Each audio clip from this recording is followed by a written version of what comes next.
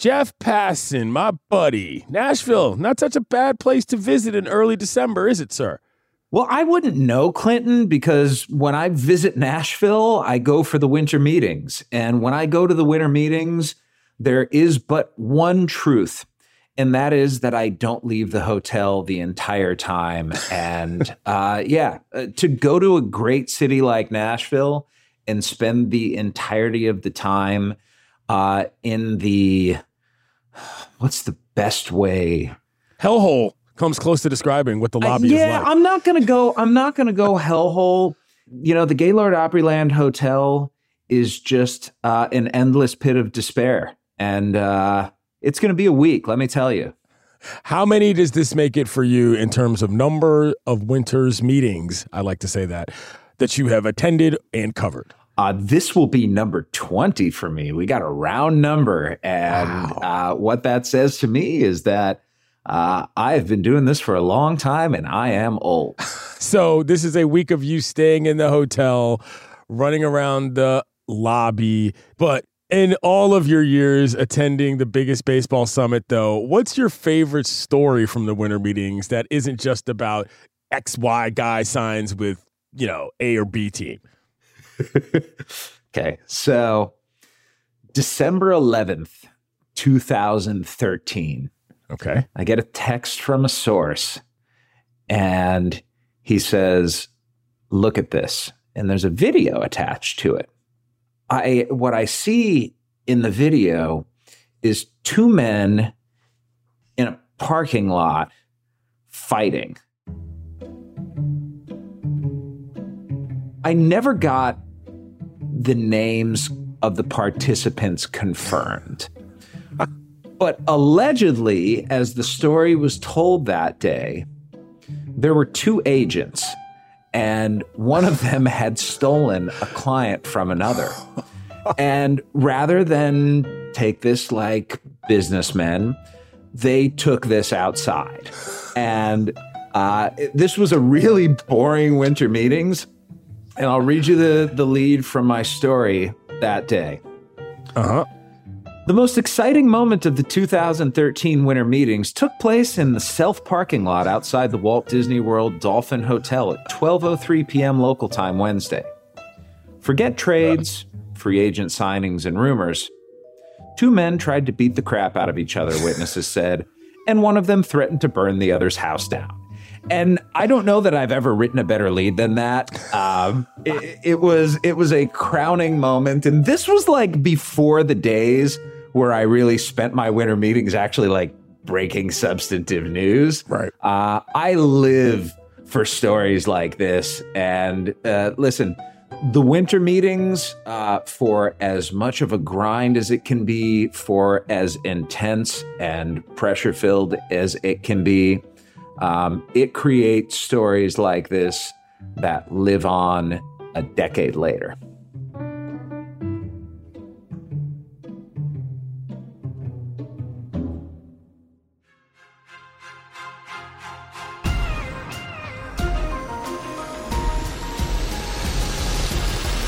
We certainly don't expect any punches to be thrown in Nashville next week during the winter meetings.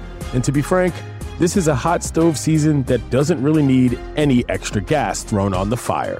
Because Shohei Ohtani, the biggest star in Major League Baseball, is on the market, being wined and dined by suitors. And Juan Soto, maybe the best pure hitter in the game, is on the trading block as the San Diego Padres seek some salary relief after last season's spending spree. Oh, and Shohei's not even the only Japanese sensation being pursued by MLB ball clubs. There's a red-hot rookie by the name of Yamamoto who could set records for a contract handed out to a pitcher before he ever even takes the mound in America.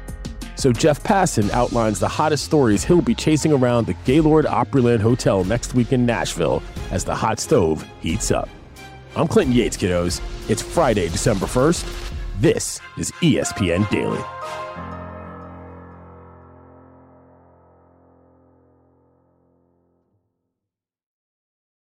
Now let's talk about the play of the week. The pressure to follow up Hypnotic and Cognac weighing heavy on the team. Hypnotic was in the cup, blue, and ready for the play. And boom, Añejo Tequila came in with the smooth assist to Hypnotic's tropical fruit finish. Shaken, strained, poured. It was green and good. The playmaking splash shifted the tempo. Another great cocktail from the Hypnotic team. Every season is Hypnotic and Tequila season. Hypnotic Liqueur, Bardstown, Kentucky, 17% alcohol by volume. Hypnotic reminds you to think wisely, drink wisely.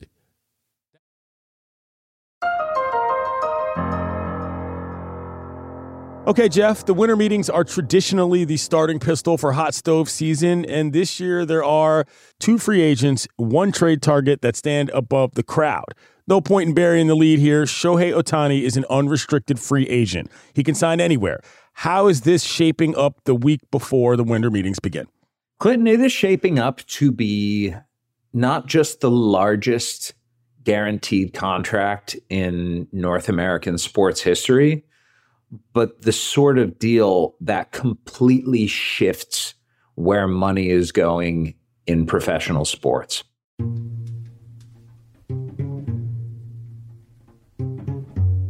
Now, Patrick Mahomes has his $500 million deal, but it's the NFL, so the actual guarantee there is far short of $500 million. The biggest deal so far is Shohei Ohtani's friend, Mike Trout, who he spent 6 years with the Los Angeles Angels. And there have been questions about Shohei Ohtani because he had a torn UCL in his right elbow and needed reconstructive surgery there. The second time he's had it within a 5-year span on that elbow. And he will not be pitching in 2024. He will only be hitting, which sounds like a completely silly thing. But that's why we're talking record-setting money with Ohtani here, because he is one of one. He is the guy who is an elite hitter and an elite pitcher and an international superstar. But there were questions about just how much money he may get in free agency and how much that elbow injury may hinder him. Yeah. Suffice to say, Clinton, it's not going to. The sense that I've gotten talking with sources is that the floor for Ohtani is 500 plus million. The likelihood is 550 plus million. And there's a possibility this contract could get up to $600 million. It speaks to what Ohtani is, what he represents for baseball, and just how game-changing he will be for whatever franchise ends up signing.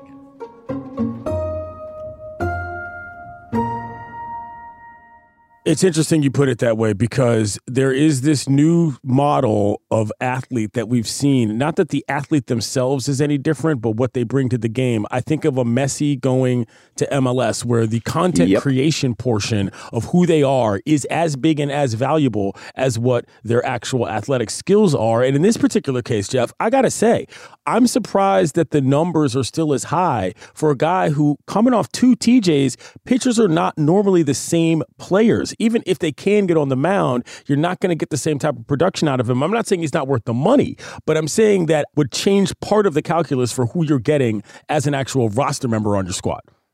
Let's look at each of the pieces that Shohei Ohtani brings to the table and understand how you could possibly get to a $600 million valuation. Okay. Let's look at about a year ago at the winter meetings. Aaron Judge, coming off an MVP season, signed with the New York Yankees for $360 million. It's a pretty significant contract, right? It's one of the biggest in baseball history. Yep. And it gives him $40 million a year. You can make the argument that Shohei Ohtani, hitting-wise, is Aaron Judge's equal. So let's just say that Ohtani, as a hitter alone, is somewhere in the vicinity of a $400 million player. Let's do the round number thing. $400 million as a hitter. Okay. Now, we don't know specifically what he's going to bring into any team in terms of marketing and ad sales and the effect that he's going to have on a potential television contract or a network, as many of these teams prepare for the possibility of potentially going to an a la carte model. We don't know where the TV industry is going. Yeah. But let's just be super conservative here and say that Ohtani's going to bring in $10 million a year. I think the number is higher, but let's just say, for argument's sake, that number is $10 million a year, and that we're talking about a 12-year contract. So that's another $120 million right there. So we're up to $520 million in value between just the hitting and the brand piece of it. Are you telling me that you wouldn't pay $30 to $80 million extra to ensure that you get the guy with the knowledge that he may well come back and be an elite pitcher again too? That to me is a risk that for all of the teams involved is well worth taking and may be the separator and differentiator when it comes down to who he winds up picking in the end. Sure. What's the 50 to 60 million between friends? I mean, I get it. But what do you think, and what have you heard is attractive to the Ohtani camp in terms of what different franchises are trying to bring to the table in terms of ballparks they play in, things around the park or things in the city and so on and so forth in terms of the vibes of any particular team that he could go to that's not the Halos? I wish I had a good answer for you here, but I think this speaks to the fact that 6 years into his career in Major League Baseball, we still don't know a whole lot about Shohei Ohtani. This is a guy who, after he won the MVP, went on MLB Network and was sitting there with a dog, right? It's a cute dog. It's a good picture. And people inquired about the dog's name afterward because, of course, you want to know who this cute little pooch is that's sitting with the two-time MVP.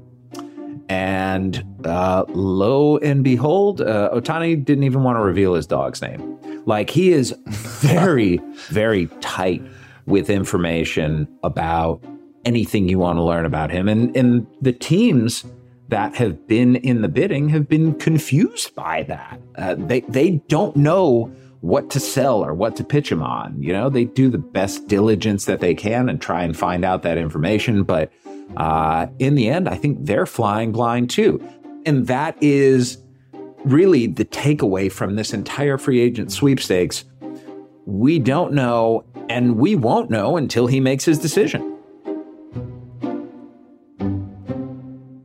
For those who do know how the sport operates and are familiar with the TikTok back and forth of this, and I'm using the journalistic phrase there, not the social media phrase there, who are those teams that are actual real suitors for Ohtani services at this point?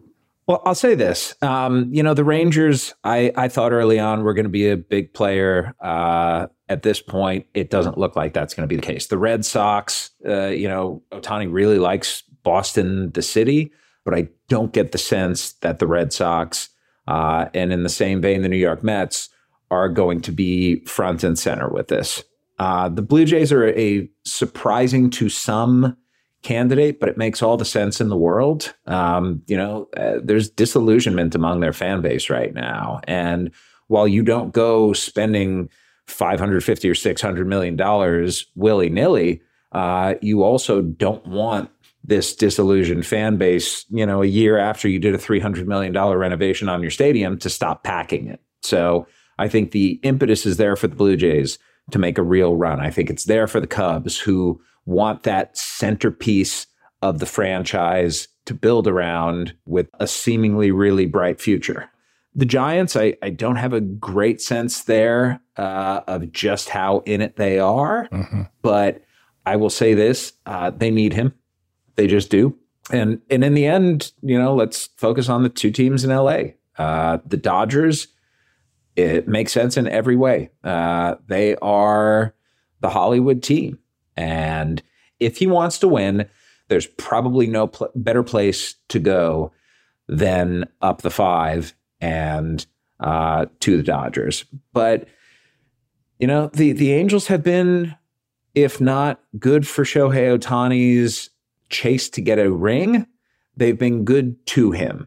And I think there's a sense of loyalty there. I'm not sure that it's going to be hey, if you match the highest offer, it's going to be you.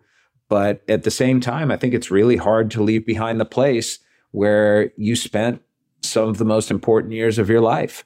They could make a movie about just this offseason alone if he does end up signing with the Halos and name it Angels in the Front Office is what you name it, because it would be a miracle. That's just me. By the way, for those of you who don't know how real the Ohtani factor is, I will never forget this particular story. He was in the first round of the Home Run Derby against Juan Soto in Denver. He got eliminated in that first round, and a third of the stadium just plain left.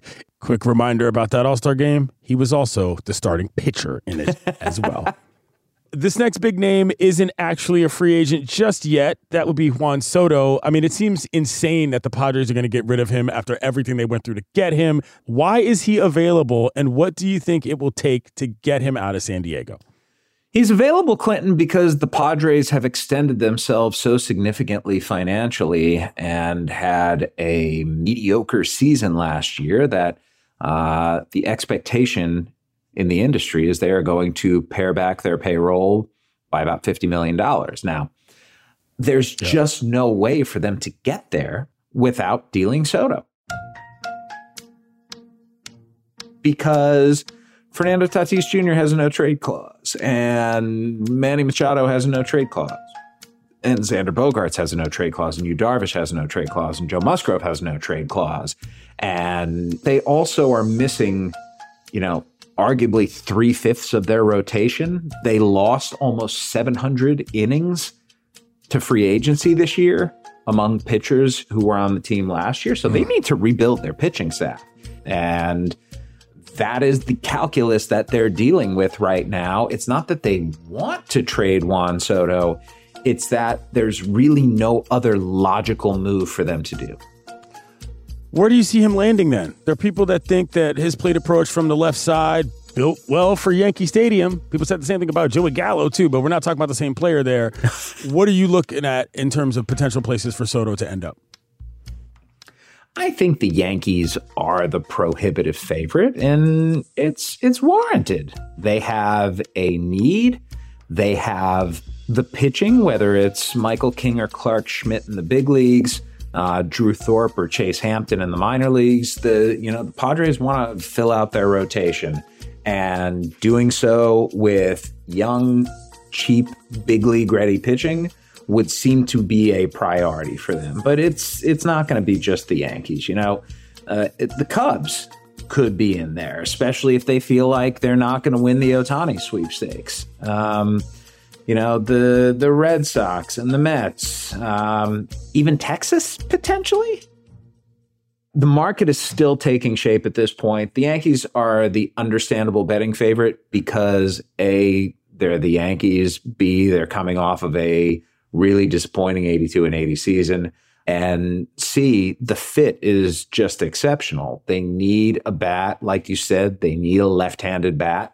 And Juan Soto, just in terms of his approach, was built to play in New York. But I don't think A.J. Preller, the general manager for the Padres, is going to settle any more than he knows he has to already.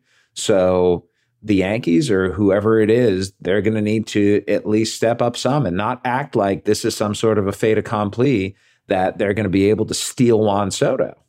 The other name out of this big three is Yoshinobu Yamamoto, the next big thing coming from Japan. And Jeff, he seems like almost as sure a thing as Ichiro was, except he's a 25-year-old starting pitcher. Who is this guy? Who wants him? And what are they going to be getting for those who are not keeping their pulse on what happens across the seas? Who is this guy? He is the reigning 3-time MVP in Nippon Professional Baseball, the Japanese league that's widely regarded as the second best league in the world. He is also the reigning 3-time Sawamura Award winner, where the Sawamura Award is the equivalent of the Cy Young. So he has essentially pitched the last 3 seasons better than just about anybody has ever pitched in NPB, a league that's been around for a really long time. This past season for the Oryx Buffaloes, he threw 164 innings. He struck out 169. He walked 28. And I understand there is a dead ball in Japanese baseball right now. but to allow only 2 home runs in 164 innings with a 1.21 ERA is just silly. And the stuff backs it up. You know, fastball is going to sit probably 94 to 96, and he can run it up to 99, but it's 2 secondary pitches that really play. There's a split finger fastball, you know, on the level of Kodai Senga's ghost fork. The curveball will probably be the best curveball in Major League Baseball the moment he steps on the field. And he also throws a slider cutter that's a pretty darn good pitch. So we're talking like a 4 or 5 pitch mix, and all of them are above average, and a few of them are elite.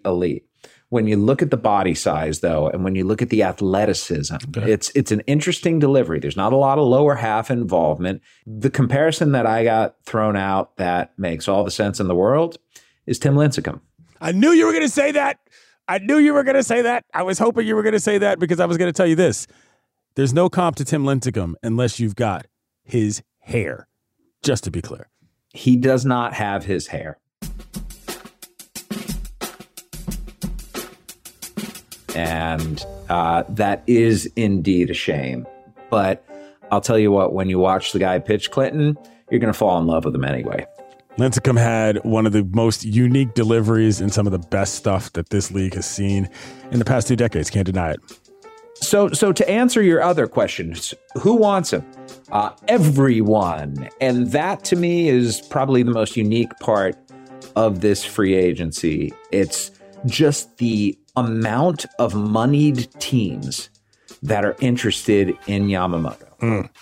It's the Yankees, it's the Mets, it's the Dodgers, it's the Red Sox, it's the Cubs, it's the Giants, the Blue Jays, and even potentially the Phillies. We are talking every high payroll team in baseball.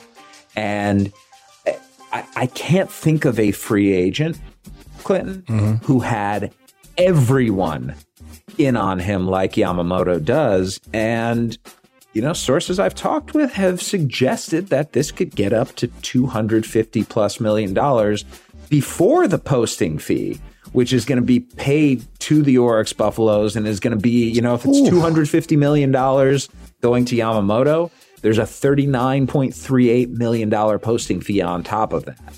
It would not surprise me if Yoshinobu Yamamoto gets the second biggest contract ever given to a pitcher behind Garrett Cole's $324 million deal with the Yankees.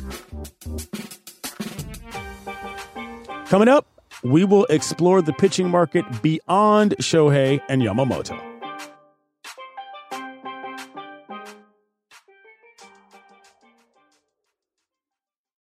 The NFL schedule drops this week, kiddos, and you can be there to catch all the action live and in person with Vivid Seats. Experience every touchdown, every tackle, and every eye-popping play of your favorite team. And to kick it off, Vivid Seats, the official ticketing partner of ESPN, is offering you $20 off your first $200 ticket purchase with code DAILY. That's code DAILY. Download the app or visit vividseats.com today. Vivid Seats. Experience it live. Shopping for Mother's Day is usually a challenge because you people wait until the last minute. But Macy's Gift Finder makes it incredibly fast and easy to find the right gift just in time for Mother's Day. Whether you're shopping for your sister's first one or for your fashionista mom who likes to make a statement, Macy's Gift Finder has so many great gift ideas that you can easily pick out something special to celebrate with them both. You can shop by price anywhere from $25 and under to, say, $100 and below. You can also sort by category like fragrance, handbags, and more, or gift lists like for the mom who has everything, or even pre-wrapped gifts for grandma. Find top brands like Studio Pro Model Beats headphones, Polaroid cameras, and Samsung smart TVs. So, what are you waiting for? Mother's Day is May 12th, and it'll be here before you know it. Macy's has the perfect gift guide to make picking something for mom easy this year. Head to Macy's.com/gift finder today. That's Macy's.com/gift finder.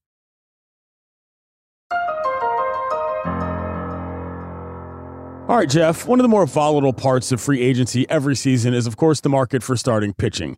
Arms, they're more expensive, prone to injury, usually racked up a lot of mileage sometimes by the time they get to free agency. How does smart teams do this, making sure that they've got enough in the tank for their staffs? Well, I'm going to reference a conversation I had with Alex Anthopoulos, who now is the president of baseball operations with the Atlanta Braves. This was back when he was running the Blue Jays, and he had 3 young starting pitchers down in the low minor leagues. One of them was Noah Syndergaard, another was Aaron Sanchez, and the third was Justin Nicolino. And they were throwing him like 1 or 2 innings at a time in their starts. And I asked why.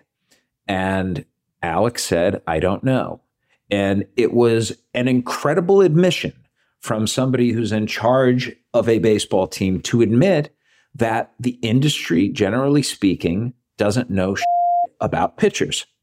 So the idea that teams know anything or that there are smart teams with pitching, there are teams that have done it well. Cleveland, Los Angeles, Tampa, Houston, Seattle in recent years. But you talk with the people who run all of those teams, and I think they acknowledge that there is an element of luck with pitching. And as much as you think you may know, the arm remains the great mystery of baseball. I could go on a whole diatribe about how this has changed over the last 15 years as a result of things like youth baseball, college baseball, the drive lining of the game. But I'm not going to do that because I don't need to do that. But aside from the gentlemen from Japan who we mentioned earlier, Otani and Yamamoto, what does this market look like at the top player-wise for veteran arms? Well, free agents include Blake Snell, the reigning National League Cy Young Award winner, Jordan Montgomery, who, if you recall, was as good as any pitcher in the postseason this year and was absolutely huge for the Texas Rangers as they won their first World Series. It was. Eduardo Rodriguez is out there as well. Free agent wise, there's some decent pitchers still out there. Lucas Giolito, a guy who struck out 200 plus batters 3 times in the last 4 seasons. Shota Imanaga, another pitcher from Japan who I think is going to do really well. Yariel Rodriguez, a pitcher from Cuba. Marcus Stroman. Jack Flaherty. If there is a strength to this class, it is starting pitching. But the real dudes are going to be on the trade market. Dylan Cease, his market is enormous, and the Chicago White Sox look like they are going to trade him.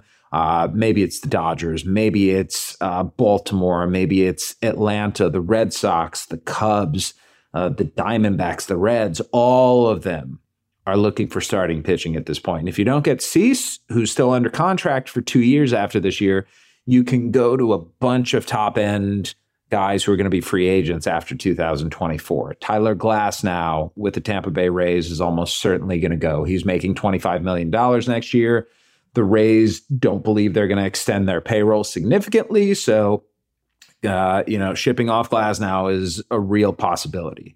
Shane Bieber with Cleveland, Cy Young Award winner in 2020, a guy who's had some elbow trouble, so there are questions about that. But he came back at the end of the year and against a Cincinnati Reds team that has a great young lineup, limited them to 1 run over 6 innings, struck out 7, didn't walk any, and looked more like himself. And then there's Corbin Burns with the Milwaukee Brewers. And the Brewers have been engaging teams in recent days on the possibility of a Burns trade. And if that happens, another Cy Young Award winner would be on the block. So the amount of guys out there and available is pretty astounding. One name you didn't mention, and maybe I'm saying this somewhat selfishly because I live in Los Angeles, is Clayton Kershaw's. He's been on a interesting situation with the Dodgers the last couple seasons, signing 1-year deals because, he's getting up there. But his hometown Rangers have openly discussed the possibility of him getting back there. How do you see that going for a guy who is a staple in the market that he's been pitching in for years? It's a great question, and I think it's one of the mysteries of this offseason. What we know about Clayton Kershaw is that he is planning on pitching in 2024 after undergoing shoulder surgery. Now, if you know anything about pitching, you know that the elbow, usually you recover pretty well from. The shoulder is a different story. So suggesting that Kershaw is going to be back this year, I think it's more of a he plans to or he hopes that rather than a he will. That said, he is at the point in his life now after 15 seasons with the Los Angeles Dodgers that going home in Arlington, Texas is less than 30 minutes from where he grew up in Highland Park.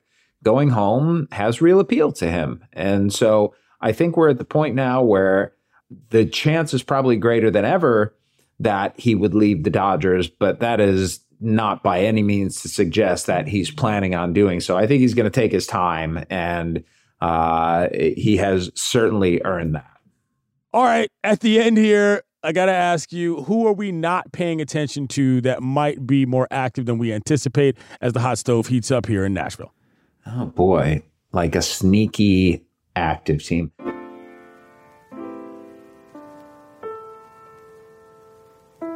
The Arizona Diamondbacks already have gone out and gotten Eugenio Suarez from the Seattle Mariners to fill in that spot at third base, but they're making a lot of calls. I don't think they want this momentum from their World Series run to end. And I suppose when you have a guy like Corbin Carroll as your centerpiece, you should build on that, because as lucky as the Diamondbacks may have been to go from a team that sort of backed into the playoffs to, a couple games short of winning a championship, their upside is high and they want to capitalize on that. And anytime your owner says, I'm going to give you more money, if you're Mike Hazen, the general manager there, you smile and say thank you and you go and spend it.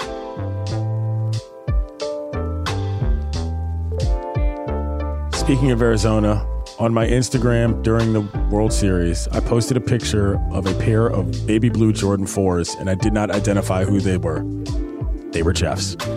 Listen, sometimes, Clinton, you got to surprise the people, and I hope we did that at some point here in this podcast. Thank you, Jeff. Appreciate you. You too, buddy. Thanks.